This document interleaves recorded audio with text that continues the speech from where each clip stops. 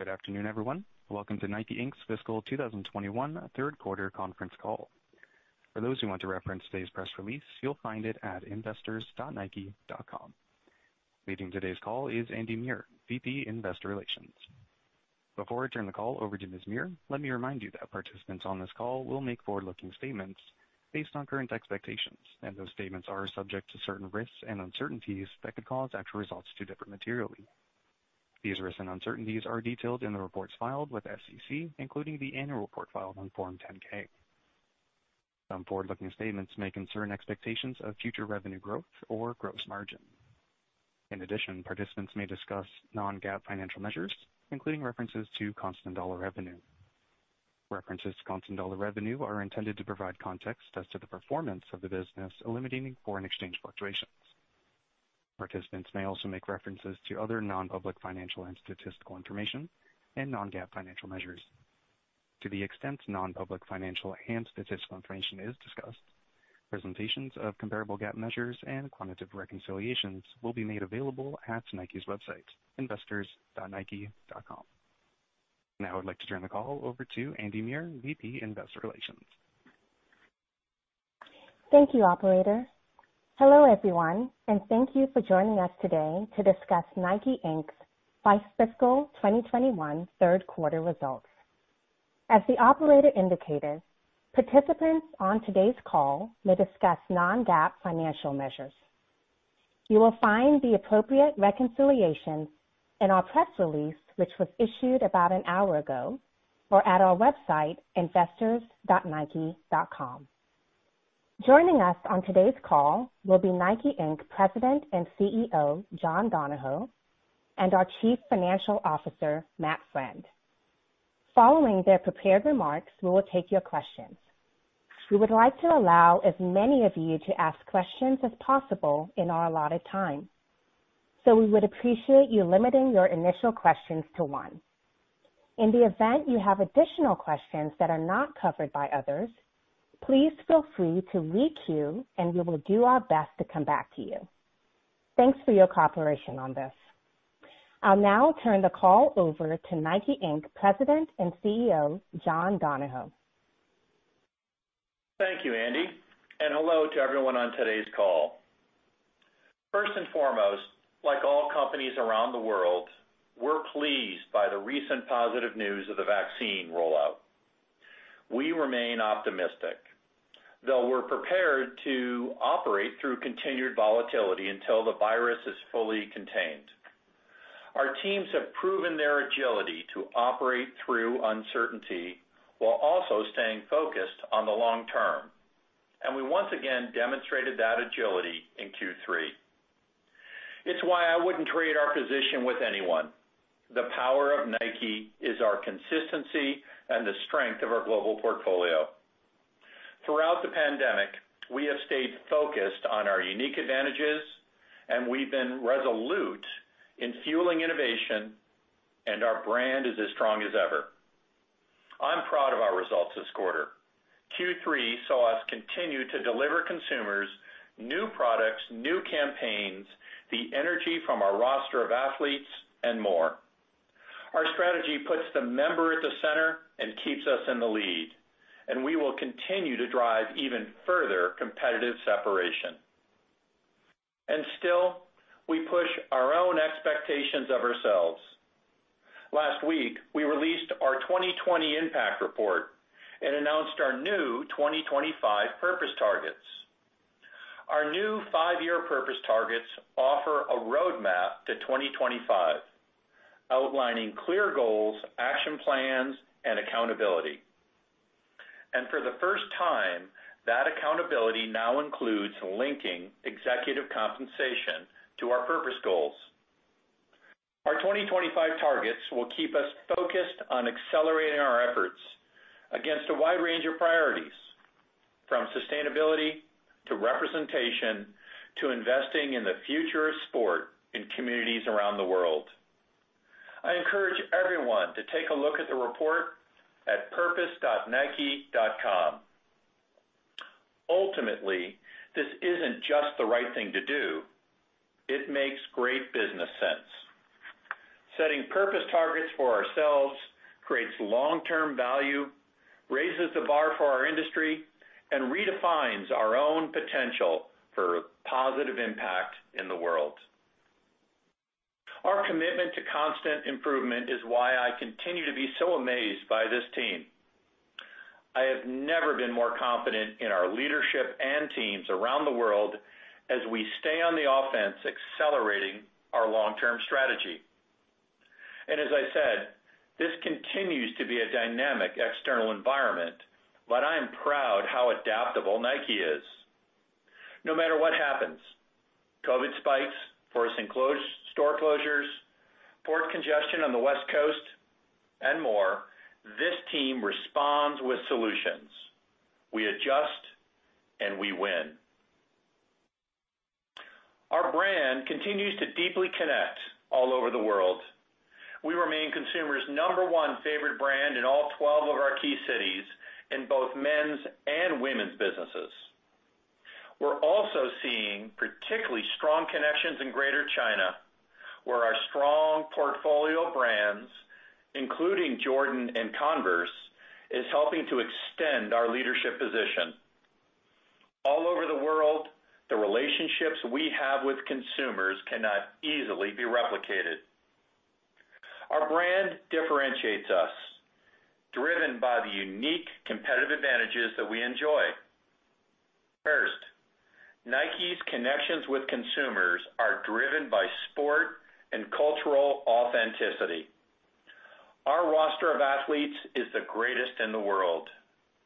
Naomi Osaka continues to emerge as a truly global sport icon, having won 4 Grand Slam titles at only 23 years old. Kylian Mbappe became the youngest footballer ever to score 25 Champions League goals, leading Paris Saint-Germain into the quarterfinals. The NBA All-Star Game was proof yet again of our dominance in basketball, with LeBron's team taking on KD's, Giannis winning MVP, and a young core of Jordan brand superstars led by Zion and Luka. And the energy of March Madness tips off today, with Jordan and Nike schools making up 10 of the top 16 women's teams and 15 of the top 16 men's teams. No brand connects with consumers with the power and culture of sport like Nike, and we pride ourselves on our leadership role to drive hope and inspiration all over the world. Second, our brand is powered by our global scale. This is particularly critical advantage as we continue to fuel our digital transformation. We've had tremendous success in digital, quickly pivoting to serve consumers as they shift to digital channels. But even as this consumer shift is felt across industries, Nike's digital transformation remains a unique advantage. Scale matters. The strength of our brand allows us to stay personal at scale with consumers in all of our geographies. And more than ever, the portfolio effect of being a truly global brand is powerful. Third, we stay at the front of the pack thanks to our compelling consumer experiences.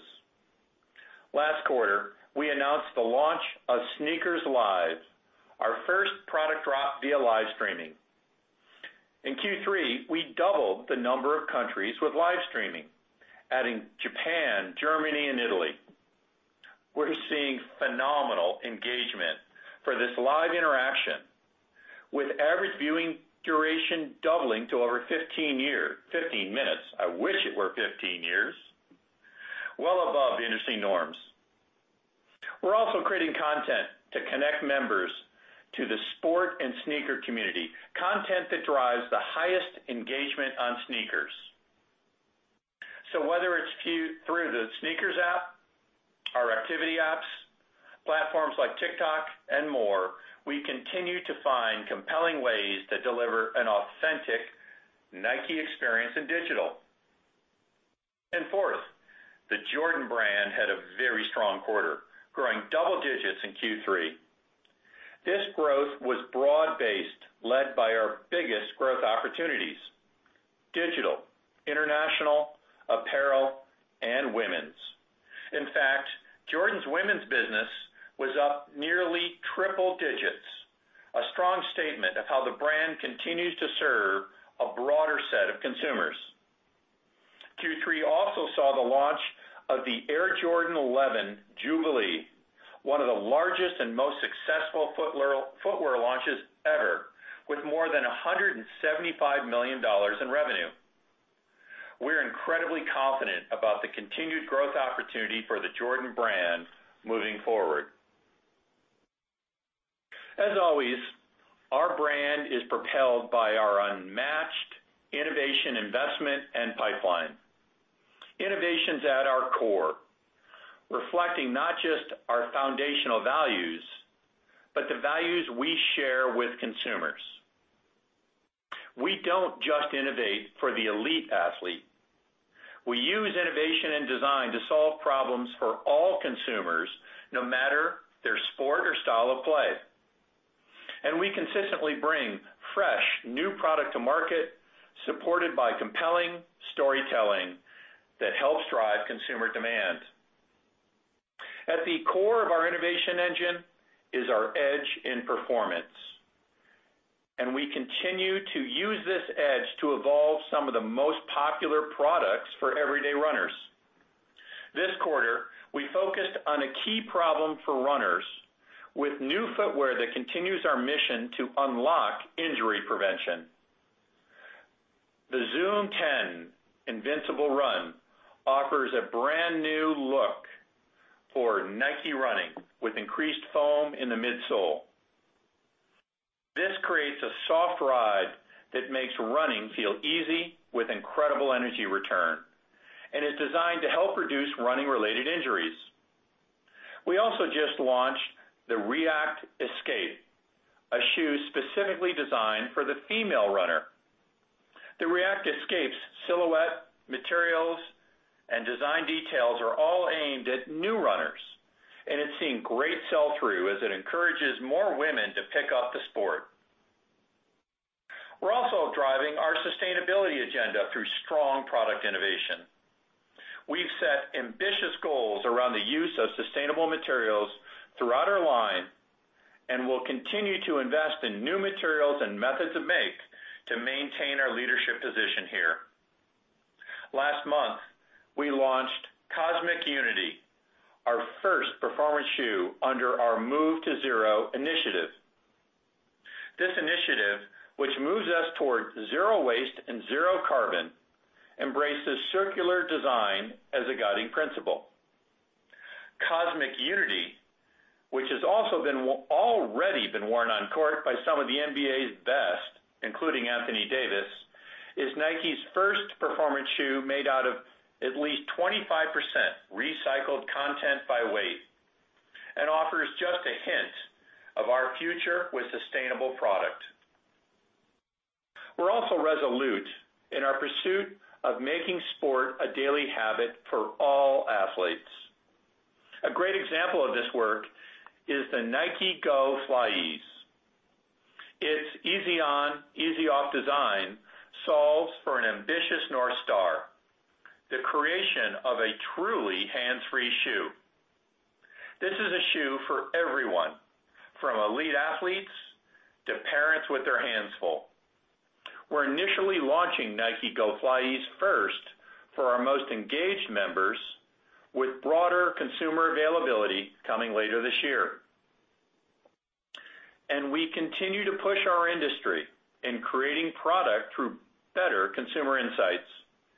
This quarter, we acquired Datalog, a data integration platform that will help us process, analyze, and act on the data we enjoy thanks to our scale advantage.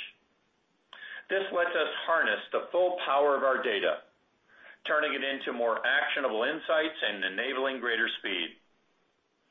As part of our recent organizational realignment, we also put our data teams alongside the creative teams to unlock this opportunity. Nike has always married the art and science of product creation, and the move toward deeper and more dynamic insights along with our talent and investments in data science and machine learning, creates a capacity that no other brand has. Let's quickly talk about the Tokyo Olympics and Paralympics. Despite the unique circumstances surrounding the Games, we look forward to leveraging that world stage to showcase our innovation and purpose commitments. Our pipeline and cadence has continued its pace, including some new innovations and the scaling of a few of our recent innovation platforms. This summer in Tokyo, we look forward to sharing the next generation of FlyEase and its mission of inclusive innovation, as well as delivering some new and exciting women-specific innovations. The last thing I'd like to discuss is digital. We're taking even greater advantage of our vast digital opportunity as we create the future of retail. We know that our consumers want a consistent, seamless, and premium experience. And so alongside our strategic partners, we continue to consolidate the marketplace to give our consumers that premium experience. Our owned digital business is thriving, with growth of 54% on a currency-neutral basis during the quarter. This growth was led by North America, which had its first ever quarter with $1 billion in digital revenue. As you know, we set a bold vision for digital across owned and operated and partnered, being 50% of our business in the long term. We have made significant progress to date, increasing the digital mix of our business by more than 10 points in Q3 versus the prior year. Nike's ability to sustainably grow digital for the long term is rooted in our member connections and compelling experiences that only Nike can offer. And our members are more engaged than ever, with an over 60% increase in monthly engaged users for the quarter, led by our sneakers app, where we're seeing 4 times the engagement in monthly active users versus last year. This heightened engagement is translating into buying. We're seeing continued member growth outpace total digital growth as buying members increased 80% versus the prior year. And these connections extend beyond digital. In our own stores, member demand penetration rates are seeing meaningful increases, enabled by robust store training programs, member-specific promotions, and enhanced account linking capabilities. This is critical as we strategically focus on better serving and driving repeat engagement with active, high-value members across all of our channels. In the end, Nike is staying on offense, and we're focused on extending our leadership position. We have a proven playbook led by digital, and everything we've seen makes us more confident in our future. Our focus is on the long term, and we're not slowing down. And with that, I'll turn the call over to Matt. Thank you, John, and hello to everyone on the call. As we've entered into a new calendar year filled with new opportunities amidst pandemic-related challenges, our focus has not wavered. We continue to position Nike to win today and over the long term. We are now 1 year into managing through these dynamics, and we have met every hurdle with leadership and decisive action. While we are optimistic about the pace of vaccine distribution and how this will enable safe reopening of the global economy in the near future, the effects of the virus continue to create short-term volatility in our business performance. For example, in Q3, disruption in the global supply chain due to container shortages, transportation delays, and port congestion has interrupted the flow of inventory supply. The result has been supply shortages relative to continued strong marketplace demand. In North America specifically, inventory supply was delayed by more than 3 weeks, impacting the timing of wholesale shipments and growth in the quarter. In EMEA, additional COVID-related lockdowns caused a higher number of physical retail stores to be closed and/or operate on reduced hours versus the prior quarter. But our operating priorities remain unchanged, and we're focused on what we can control. Optimize marketplace supply and demand with speed and agility, accelerate the pace of direct connections with consumers, and exert our financial strength to move faster towards our long-term strategic vision of the consumer direct acceleration. I am proud of how our teams continue to respond, demonstrating how to win in a dynamic and rapidly changing environment. And our results reflect our team's unwavering commitment to serving our consumers. John couldn't have said it any better. We adjust and we win. This is the mentality that will propel us forward as we focus on the future. Now, as I reflect on the third quarter, I want to highlight two important points. First, Nike's brand momentum is as strong as ever, and we are driving focused growth in our largest opportunities. Our innovation and product franchises are resonating with consumers. This translated into double-digit retail sales growth over the holiday season. We drove a higher proportion of full-price sales with lower markdown activity. And this retail momentum has continued into the spring season.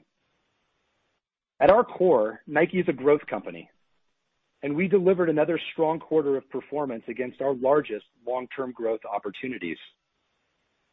Greater China set the pace for our geographies, growing revenue 42% on a currency-neutral basis. We set another record for Chinese New Year, with digital demand doubling versus fiscal 19. Nike Digital grew 54%, led by strong growth across our mobile app ecosystem. Demand on the Nike app grew 90% versus the prior year. Women's drove over-indexing revenue growth for the quarter, including nearly 90% growth in Nike Digital. And with high double-digit retail sales growth across the marketplace, we are increasing Nike's market share across our key markets. And last, the Jordan brand grew 15%, delivering its third consecutive quarter of double-digit growth with incredible brand momentum and a clear formula of growth for the future. We are exceeding pre-pandemic levels of business, and our brand momentum is clear. From our relentless flow of new product and storytelling to our deep consumer connections, our extensive portfolio of athletes and teams, and the scale of our digital platforms, Nike's positioned to drive high-quality, sustainable, and profitable growth across our portfolio. Second, this quarter demonstrated how a more direct, digitally enabled Nike will fuel long-term strategic and financial value. Our consumer direct acceleration strategy is driving a meaningful and broader marketplace shift, and it is transforming our financial model. Our own digital business has grown more than 70% year to date, and our mix of owned and partner digital now exceeds 35% of our total business. This quarter, we increased member buying frequency and grew retained buying members versus the prior year and the prior quarter. Looking ahead to fiscal 22 and beyond, we expect digital to continue to be our fastest growing marketplace channel, with digital mix increasing towards our 50% vision. Nike physical stores are another key enabler to drive our consumer direct acceleration, and our monobrand store expansion strategy creates an incremental market opportunity for Nike. New retail concepts, such as Live, Rise, and Unite, will create distinctive, authentic, and premium Nike consumer experiences in the marketplace. They will accelerate Nike member acquisition at scale while unlocking higher retail productivity. They will recapture displaced consumer demand as we restructure the wholesale marketplace with our strategic partners. And most importantly, they will accelerate Nike digital growth by scaling online to offline capabilities as our physical presence reaches a greater number of consumers. A great example of this are the 2 new Nike Live concepts we opened in Greater China this quarter, where member checkout rates reached 90%, paving the way for connected member journeys and member-led digital growth. We look forward to scaling these new retail concepts into fiscal 22. As I've said before, this strategic shift to increasingly direct and personalized connections with consumers unlocks strategic and financial opportunity for Nike. This quarter, Nike Direct gross margins contributed to our overall gross margin expansion of 130 basis points, being fueled by a higher mix of digital, which carries a higher gross margin rate, as well as optimization of new pricing capabilities using advanced analytics in North America. We are also continuing to test and learn within our full funnel digital marketing activities, and our pace of learning is accelerating with so much opportunity ahead. During Q3 in North America, we leveraged data to identify consumer cohorts and feature personalized product recommendations to members to both activate members who have never purchased and increase repeat purchasing. We expect Datalog to amplify our speed in analyzing consumer data and inform product, marketing, and service recommendations, ultimately increasing member buying frequency, basket size, and member retention rates. It is clear that our shift to a more direct, member-centric business is beginning to drive strategic and financial value for Nike, and we are confident we are making the right investments in the areas that matter most. Now let's turn to the details of our third quarter financial results and operating segment performance. Nike Inc. revenue grew 3% in Q3, declining 1% on a currency-neutral basis, as Nike Direct grew 16%, led by strong Nike Digital growth, offset by declines in our wholesale business due to the timing of wholesale shipments caused by global supply chain challenges in North America and mandatory store closures in EMEA. Gross margin increased 130 basis points versus the prior year, resulting from higher full-price product margins, due in part to geography mix and favorable Nike Digital mix, partially offset by lower Nike Direct rate as we continue to manage inventory levels due to COVID-19, as well as foreign exchange headwinds. SG&A declined 7% in the quarter as we shifted certain demand creation initiatives to better align our investments with product delivery timelines and market conditions, along with lower operating overhead due primarily to lower wage-related costs versus the prior year and continued expense management. Our effective tax rate for the quarter was 11.4%, compared to 3.9% for the same period last year, due to decreased benefits from discrete items and a shift in earnings mix, in part due to the impact of the COVID-19 pandemic. Third quarter diluted earnings per share was 90 cents, up 70% versus the prior year. As a reminder, prior year EPS included a 25-cent non-cash FX-related charge associated with the planned transition to a strategic distributor model in South America. With that, let's turn to our operating segments. In North America, Q3 revenue declined 11% on a currency-neutral basis, and EBIT increased 4% on a reported basis. We saw strong retail sales growth over the holiday season and drove clean marketplace inventory due to our first half supply and demand management actions. However, starting in late December, container shortages and West Coast port congestion began to increase the transit times of inventory supply by more than 3 weeks. The result was a lack of available supply, delayed shipments to wholesale partners, and lower than expected quarterly revenue growth. We expect to capture this delayed revenue in the fourth quarter. Nike Direct, however, grew 15% on a currency-neutral basis, led by Nike Digital growth of more than 50%, and we have seen this momentum continue into March. This quarter, we accelerated analytics capabilities to dynamically adjust pricing and fulfillment alternatives as we balance consumer demand, inventory availability, and profitability. We also prioritized available product supply to Nike Direct and our strategic partners. Inventory in North America grew 31% versus the prior year, with extraordinarily high levels of in-transit inventory due to increased transit times.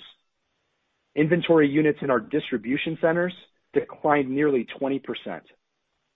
With strong consumer demand continuing through the spring season and marketplace inventory down high double digits versus the prior year, we expect continued full price momentum, despite the short-term supply disruption and elevated levels of in-transit inventory related to ongoing global supply chain dynamics.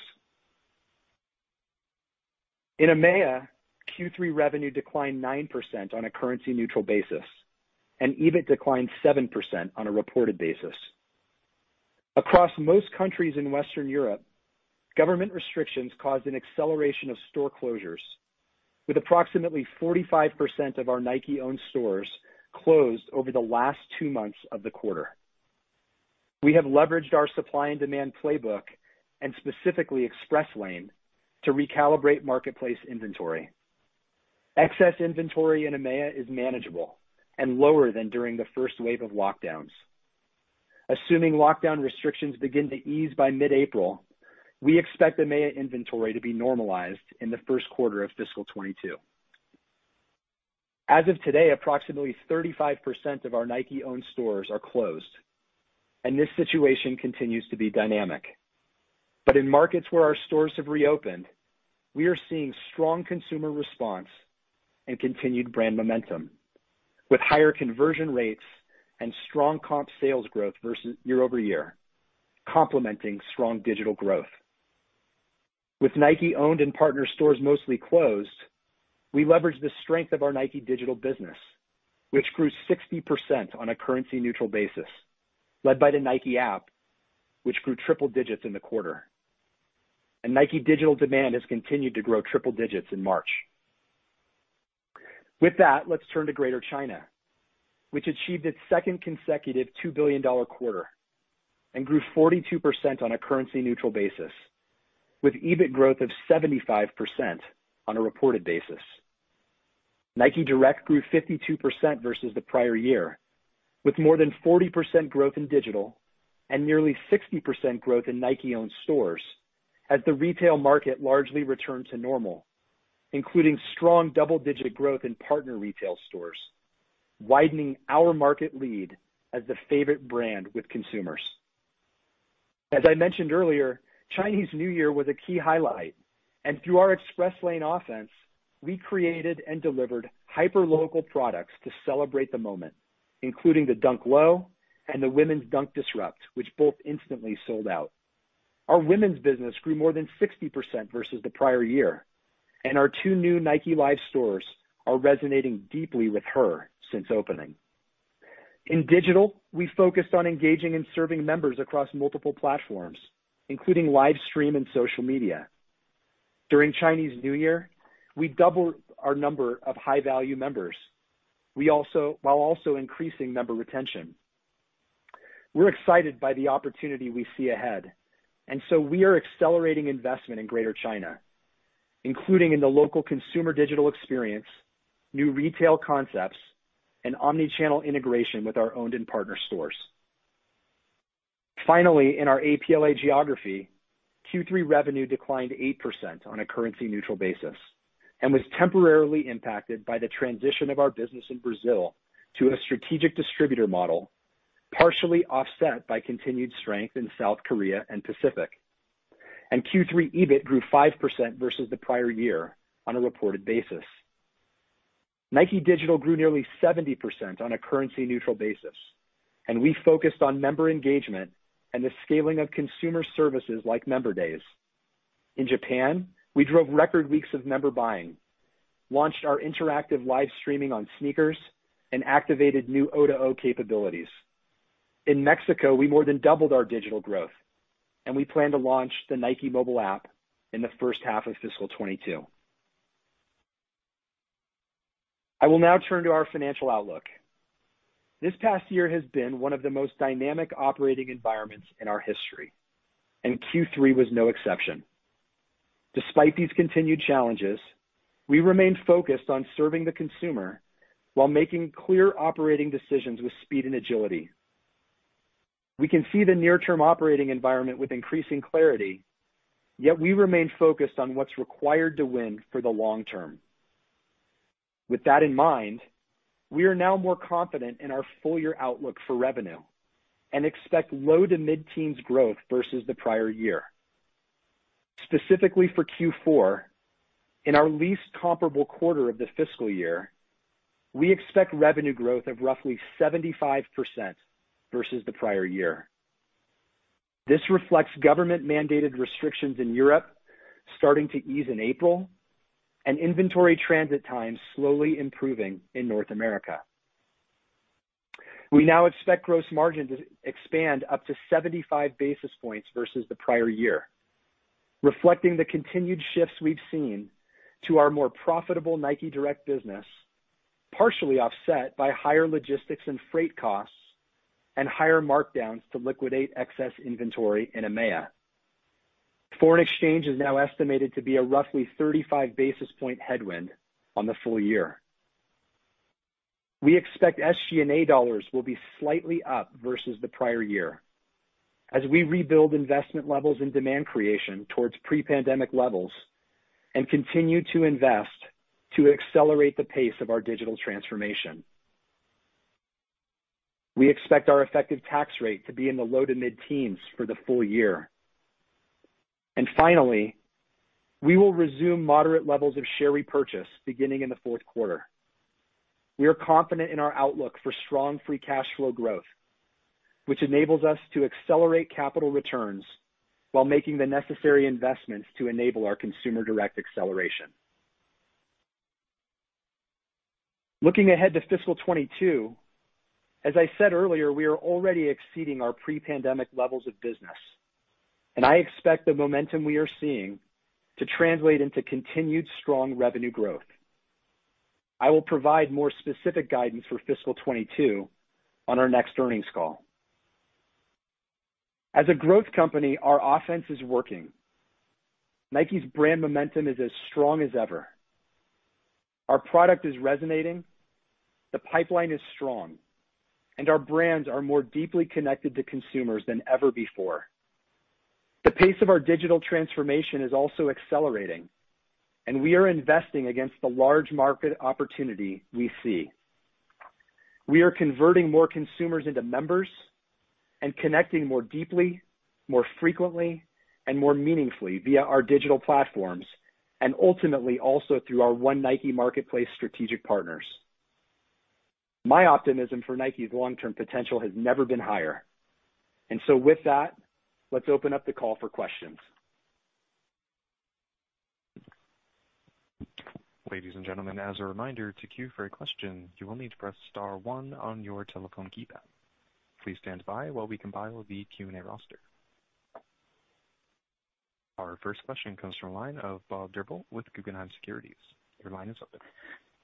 Hi, good afternoon. Good afternoon, Bob. I guess I was wondering on the inventory, I think the delayed flow of inventory, you talked about, your confidence in essentially just moving everything into the fourth quarter. Can you just give us a little bit more color in terms of, will that be largely into the wholesale where you sort of missed some of the sales? Or are you going to move it to more, the apps or the online, the sneakers app or Nike.com app? Just give us a little more color around the plans to, move that inventory in the fourth quarter. Thanks. Sure.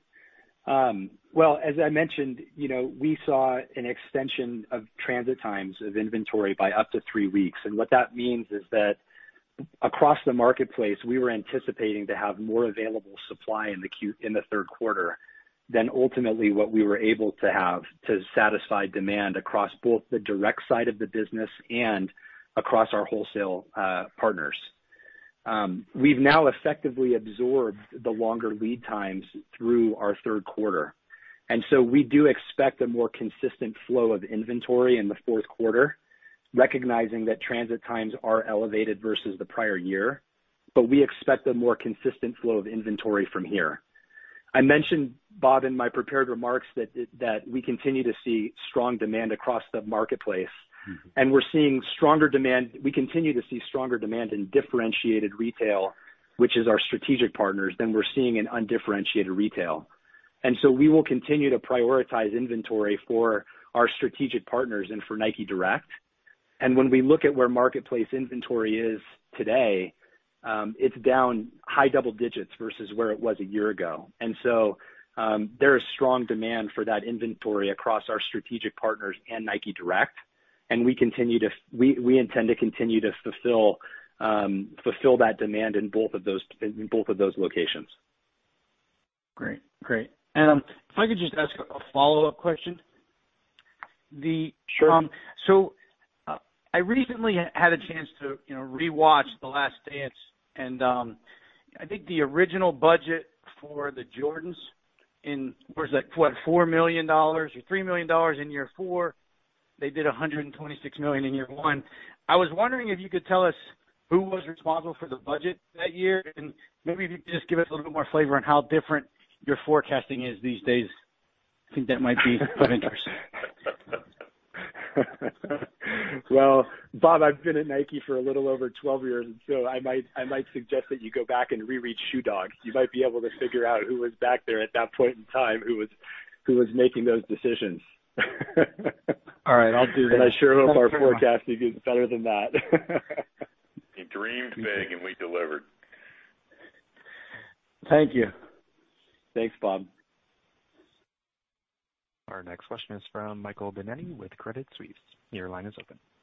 Hey, guys. Thanks for taking our questions. And Matt, I wanted to ask you, I think you just said that you raised the revenue growth rate for the year. Obviously, that helps add a lot of confidence to your ability to unlock some of that inventory. But I think you previously described that the SG&A for the year at up low singles, and now you're saying up slightly while you're raising revenue growth. But you did say there was some reinvestment in demand creation there too. So I'm trying to put just at a high level, the picture together. It seems like there's either much more efficient demand creation going on that we can think about as the model kind of builds back post-COVID longer term, or better leverage on the operating overhead expense line. Maybe you could just help us think about why the SG&A is able to stay at a fairly manageable level there while you keep raising the revenue line. Sure. Well, I should start by saying that as we get into the fourth quarter, the comparisons start to get pretty challenging as you look year over year. The comparisons aren't going to be linear as compared to where we've been in prior quarters, nor will they be intuitive. But when I talk about investment levels, I need to start with a core principle, which is Nike's a growth company. And so as we continue to see the market opportunity in front of us, we're poised and in a position of strength to be able to accelerate investment against the things that are most critical in order to enable and drive our consumer direct acceleration strategy. Now, in the middle of COVID, we got extremely focused on what matters most. And we reallocated resources and tightly and from a disciplined perspective, managed our expenses so that we could continue investing against the things that matter most to our strategy, like our end-to-end tech transformation, digitizing our supply chain, and ultimately investing in the marketplace. And so we've continued to do that while we've been able to manage other expenses more tightly as a result of the environment we're in. As we start to look at coming out of the pandemic, we don't intend to just add it back in, okay? Every dollar we're putting back in, we know is going to create, or we have a plan to create a return on it. And so we're taking advantage of the moment to be able to do that. And we will continue to accelerate investment against those levels. But to your point, historically prior to COVID, we were at about 33% of revenue in terms of our SG&A levels. And we've been able to manage through the first 3 quarters of this year closer to 29%. And demand creation has been a source of leverage over this period. The reduction in sport activity in the first half of this year, as well as some work that we did to sharpen certain areas of historical marketing investment. And as a result of that, demand creation investment was driving some leverage for us. Prior to COVID, we were at something like 9 or 10% of revenue, and it fell to about 7% in the first half. But what I mentioned on the last earnings call is that we don't think these are sustainable levels for demand creation as we look forward. And so given the speed of our recovery in the first half, our plan was to start accelerating investment back towards pre-pandemic levels. We won't get there in one quarter. We will get there over a period of time. But we believe that that's the right thing to do from a position of strength and given the size and scale of our brand and our recovery. So we had planned to spend more in the third quarter, but when we started to see the supply chain shifts occurring, we decided to shift some of that marketing investment into the fourth quarter in order to be able to balance and have those marketing investments occur at the time that the product was available in the marketplace. Mm-hmm. We're going to be accelerating investment in Q4 against our biggest growth opportunities, women's. We're going to continue to be investing internationally, as I mentioned. We're going to be investing behind Jordan, and we are going to continue to invest against digital. But we do believe longer term, Michael, that digital will be a source of leverage for us as we drive a greater return on ad spend and see more effectiveness in our full funnel marketing. Hmm. And so that will be a source of leverage over time. Okay. Thanks, Matt. And then, John, if I could ask one follow-up. You speak about the physical store strategy globally. It sounds like there's a lot of new interesting concepts. And I guess in North America, a market that grew up long ago as more of a wholesale model, and you've made the biggest effort to transform the marketplace there. I'm curious how you see the segmentation effort as a lot of undifferentiated retail has come out of your business, but you still do have strategic partners with stores through the U.S. In the past, we've seen you segment by House of Hoops, Track Club, the big installations at Dick's Sporting Goods, those kinds of things. How do you think about the next round of segmenting the market if you're going to be bringing more Nike brand stores into the market now in a backdrop that has some of those wholesale partners still out there that are generating good business? Well, Michael, we start with the consumer. We start in every case with the consumer, and the consumer is really clear that they want to get what they want, when they want it, how they want it. And they want a seamless, premium, digital and physical experience. In fact, in many cases, they don't see a difference between digital and physical, whether they bought it on digitally and had it delivered at home, or whether they bought it digitally and picked it up in store, whether it was one of our stores or one of our strategic partner stores. And so we do see a need and a really important role for a strategic physical presence, both ours and our partners.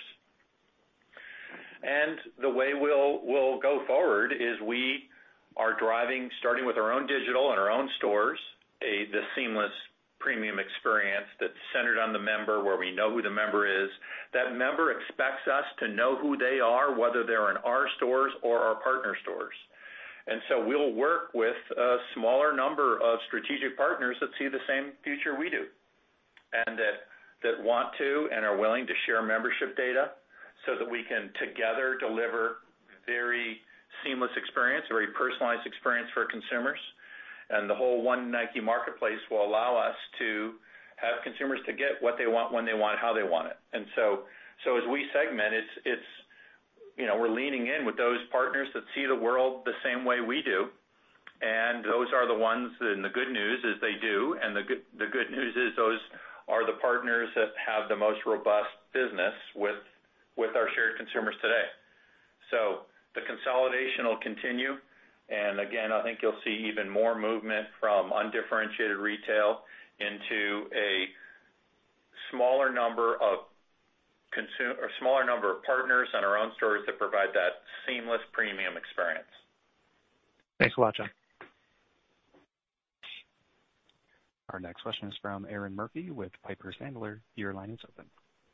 Great. Thanks. Good afternoon. John, for you, I was hoping you could speak a little bit more about the strength you've seen in China, maybe a little bit on the consumer behavior as well as the product trends that economy has picked up. Is there anything that you're looking or that you can learn from what you're seeing there for the rest of the world as we all open up? And then, Matt, just for you, clarification, would you be able to quantify kind of what you think the port miss was on North American segment in the quarter? Thank you. Well, Erinn, on China, it's just really clear, and it's sort of interesting. I'm on my, 14th month, but I so distinctly remember and fondly recall my first week at Nike was in China, as you recall, on the streets of Shanghai and Beijing, seeing the incredible connection that the Chinese consumer has with the Nike, Jordan, and Converse brands, and frankly, seeing really high-quality physical retail. To the prior question, prior answer, the merchandising. These are all monobrand stores, as you know, with us, our direct ones and our partners. And when you see what a outstanding physical merchandised experience can be and link that to a seamless digital experience, it's quite powerful. And we're probably furthest along in the world on that in China. And I will say that our Chinese team has just done a fabulous job in the past year of not just building a great business, but showing the way for other parts of the company. They obviously have done that through the pandemic, being constantly 3 to 6 months ahead, including today being back at work side by side and the energy that comes with that, including today having physical retail open and seeing traffic getting close to historical levels. But they're also leading on that seamless experience. An example I'll highlight is just the one, I think Matt mentioned this in his remarks. On our new doors there, they're getting 70, 80, 90% of consumers in physical doors to either identify themselves as members or sign up and become members. And that allows that seamless experience for a consumer. So they're completely indifferent about whether they buy it, have it shipped to home, buy it online, and pick it up in the store, whether they're in the store and they buy it and have it shipped home. And so I think that strong connection we have with consumers brand-wise, but also that when we talk about the consistent, premium, seamless experience, online to offline, that deliver consumers, we're furthest along. We're furthest along in China, and I give that team huge credit, and we're rapidly following that in our other geographies and regions. I'd maybe just jump in and say on the China piece that, we continue to scale the express lane in China. And I referenced a couple of examples in the quarter related to Chinese New Year specific product, but we doubled the express lane in the quarter. And it continues to have significant impact, not only on localizing product, but also speed and agility in the marketplace through our fulfillment models. And then Aaron, maybe one other indication vis-a-vis China being ahead of other places, as the world has opened up, sport is returning. And so just the energy that we're seeing with sport returning, we're seeing our performance business continue to grow significantly, as well as our kids business in that market. And it gives us a lot of optimism as we're looking ahead to reopening occurring in North America, Europe, and other places. Specifically on your question about North America, what I would just say is we were on track to deliver our internal plans, and we were seeing momentum that was consistent with the type of momentum that we've been seeing year to date as we're shifting, creating the marketplace shifts and continuing to lead with Nike Direct and our strategic partners. Our next question is from Omar Saad with Evercore ISI. Your line is open. Good afternoon. Thanks for taking my question. Hey, John, I wanted to follow up on an interesting comment you made about merging art and science when you were talking about putting the data people alongside the creative people. Maybe you could dive into that a little bit more, what your vision is and what areas are you applying data. Is it just customer analytics, or is it in design and marketing and other areas? We'd be really curious to see how you're doing that. And then my follow-up question is around women's. It kind of seems like a recurring theme. You guys are doing really well in a lot of areas in the women's business. What are the key drivers? What's the difference from the past? Nike's been focused on women's a long time, but it seems to be inflecting. And maybe if you could update us on where women's is in the mix and how big that maybe that could be over time. Thanks. Great, Omar. And Matt, why don't I take a cut of these and you can fill in. On Omar and data will ultimately improve our ability to deliver great experiences throughout our value chain. Now, the most obvious place is in the consumer-facing front, right? So even in this quarter, we saw use of data to deliver more targeted communications to consumers and more personalized experience. And I would say, relative to what's possible, we're just scratching the surface there. So on that sort of consumer-facing side, data has played an important role and will continue to play an important role. The second area that plays an important role is one part of the consumer experience was getting the right product in the right place at the right time. And so this is where our Select acquisition has allowed us to fairly impressively pivot to a more direct-to-consumer supply chain. And I, again, give our supply chain team enormous credit for what they've done over the last year as we've pivoted toward digital. But what that's all about is knowing what inventory to have resident in local regional warehouses so that you can get delivered more rapidly and often through ground transportation. By the way, both of those are scale games. The more data you have, if you're the leader and you have more scale, it allows you to deliver better experiences and have better efficiency. And as you described, data will ultimately also be able to help us do better design and create better product. Some of the people that are most excited in our company about what data and technology can do are John Hoke, who runs design, and Phil McCartney, and Aaron Heiser, who run footwear and apparel. They're like, with the data that we now have from our digital sites and that we can get from our consumer insights group, it just means that we can design footwear and apparel that's even more focused and more targeted on what the consumer wants. And so, I'd say we're into our data journey, but there's so much more opportunity to come, and I think the entire company sees it and is excited about it. With respect to women's, the women's business is having a great momentum. It was the, I think, 8th straight quarter where women's growth out-indexed overall growth. And that's across both Nike and Jordan Brand. And that had 86% growth in Nike Digital, and physical retail, marketplace retail grew high double digits. And we're gaining share in women's both on footwear and apparel. And while we're seeing success in women's to date, this move toward the consumer construct that we've described with a real dedicated and focused women's team means that we can increase our investment. So we've doubled our investment in women's innovation over the past year, and that extends end to end. And so a wonderful example of what that can produce is what I referred to earlier, this React Escape. Because we launched it this quarter, this running shoe takes into account the physiological differences between male and female bodies. And so its silhouette, its materials, its design details are all aimed at the new female runner. And we think it's just a wonderful example of how we can take sharper insights and a greater focus end to end across our organization to really continue to turbocharge our women's business. I would just add that some of the comments John made earlier as well, just about our store strategy. The Nike Live concept is a concept that's intended to unlock significant growth in the women's marketplace. And we just, it would be hard, Omar, to size the opportunity because the women's market is so large.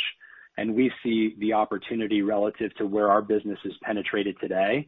And so while we continue to take share, those definitions are within the refinement of the way people define the market from an athletic footwear and athletic apparel industry. But what we're also seeing is athletic taking share of the broader women's marketplace. And so those are going to be fuel for growth for us as we continue to invest behind this exciting opportunity. Operator, we have time for one more question. Our last question comes from Jamie Merriman with Bernstein. Your line is open. Thanks so much. John, I think, we've talked on several calls about the investment in data and even on this one. And so I was just wondering if you could talk a little bit more about the Datalog acquisition. And then, I think Matt on prior calls has talked about the margin advantage of digital. But it seems to me that there's some real P&L benefits from the scaling of data. So if you kind of had to dream the dream, what do you think the opportunity is there? Thank you. Well, Matt, maybe I'll dream the dream around the consumer and you can dream the dream around the statement. I think they're very linked. Jamie, I'd say we're just scratching the surface. Yes, Datalog is our 4th data and analytics acquisition over the past couple of years, and they use machine learning to help automate translating raw data into critical and actionable insights and doing it real time at enterprise scale. And so as I said earlier, you're beginning to see whether it's improved and personalized search results, whether it's seeing more personalized recommendations of what, if you bought this, you should buy this. If it's anticipating timing of when you're due for potentially some new footwear or some new apparel. Data just allows us to have a more personalized experience with consumers, and it's what consumers want and expect from a brand like Nike. There are an awful lot of brands out there or platforms where they don't want people, they don't want people to know them well. Nike is a brand, and Jordan, where consumers want us to know them well and offer that even better experience. And then, as you said, and as I said a minute ago, almost across every step of our value chain, data enables us to, one, deliver the right product, right place, right time to that consumer, as I described earlier, and two, it drives efficiency and productivity. But our focus will be on the consumer, and that's one of the things that I think has always been a hallmark of Nike is the consumer is absolutely at the center, and so we're gonna prioritize that and continue to invest heavily in technology enablement and data. And as you said, scale matters. Scale matters because you get the most actionable data. It's true in the technology industry. It's also true, I think, in our industry, and so we'll have a scale advantage in data. And it will drive both, better consumer experience and efficiency. Matt, you want to comment, add to that? Yeah, so I'll dream the dream on the financial side of it. We think that, as I've said for several quarters in a row, and Andy said before me, that the financial value of data and technology are significant for us, and we're already starting to see that some of it, Jamie, in our current performance. But the opportunity in front of us is significant. It's being right more of the time, and where you'll see it drive financial value through our P&L is making better pricing and merchandising decisions, where we place our inventory, how we choose to fulfill demand. All of those things will result in, and we see how a much more scientific and data-driven and machine learning approach to this is using human judgment with great analytics to enable us to make those decisions.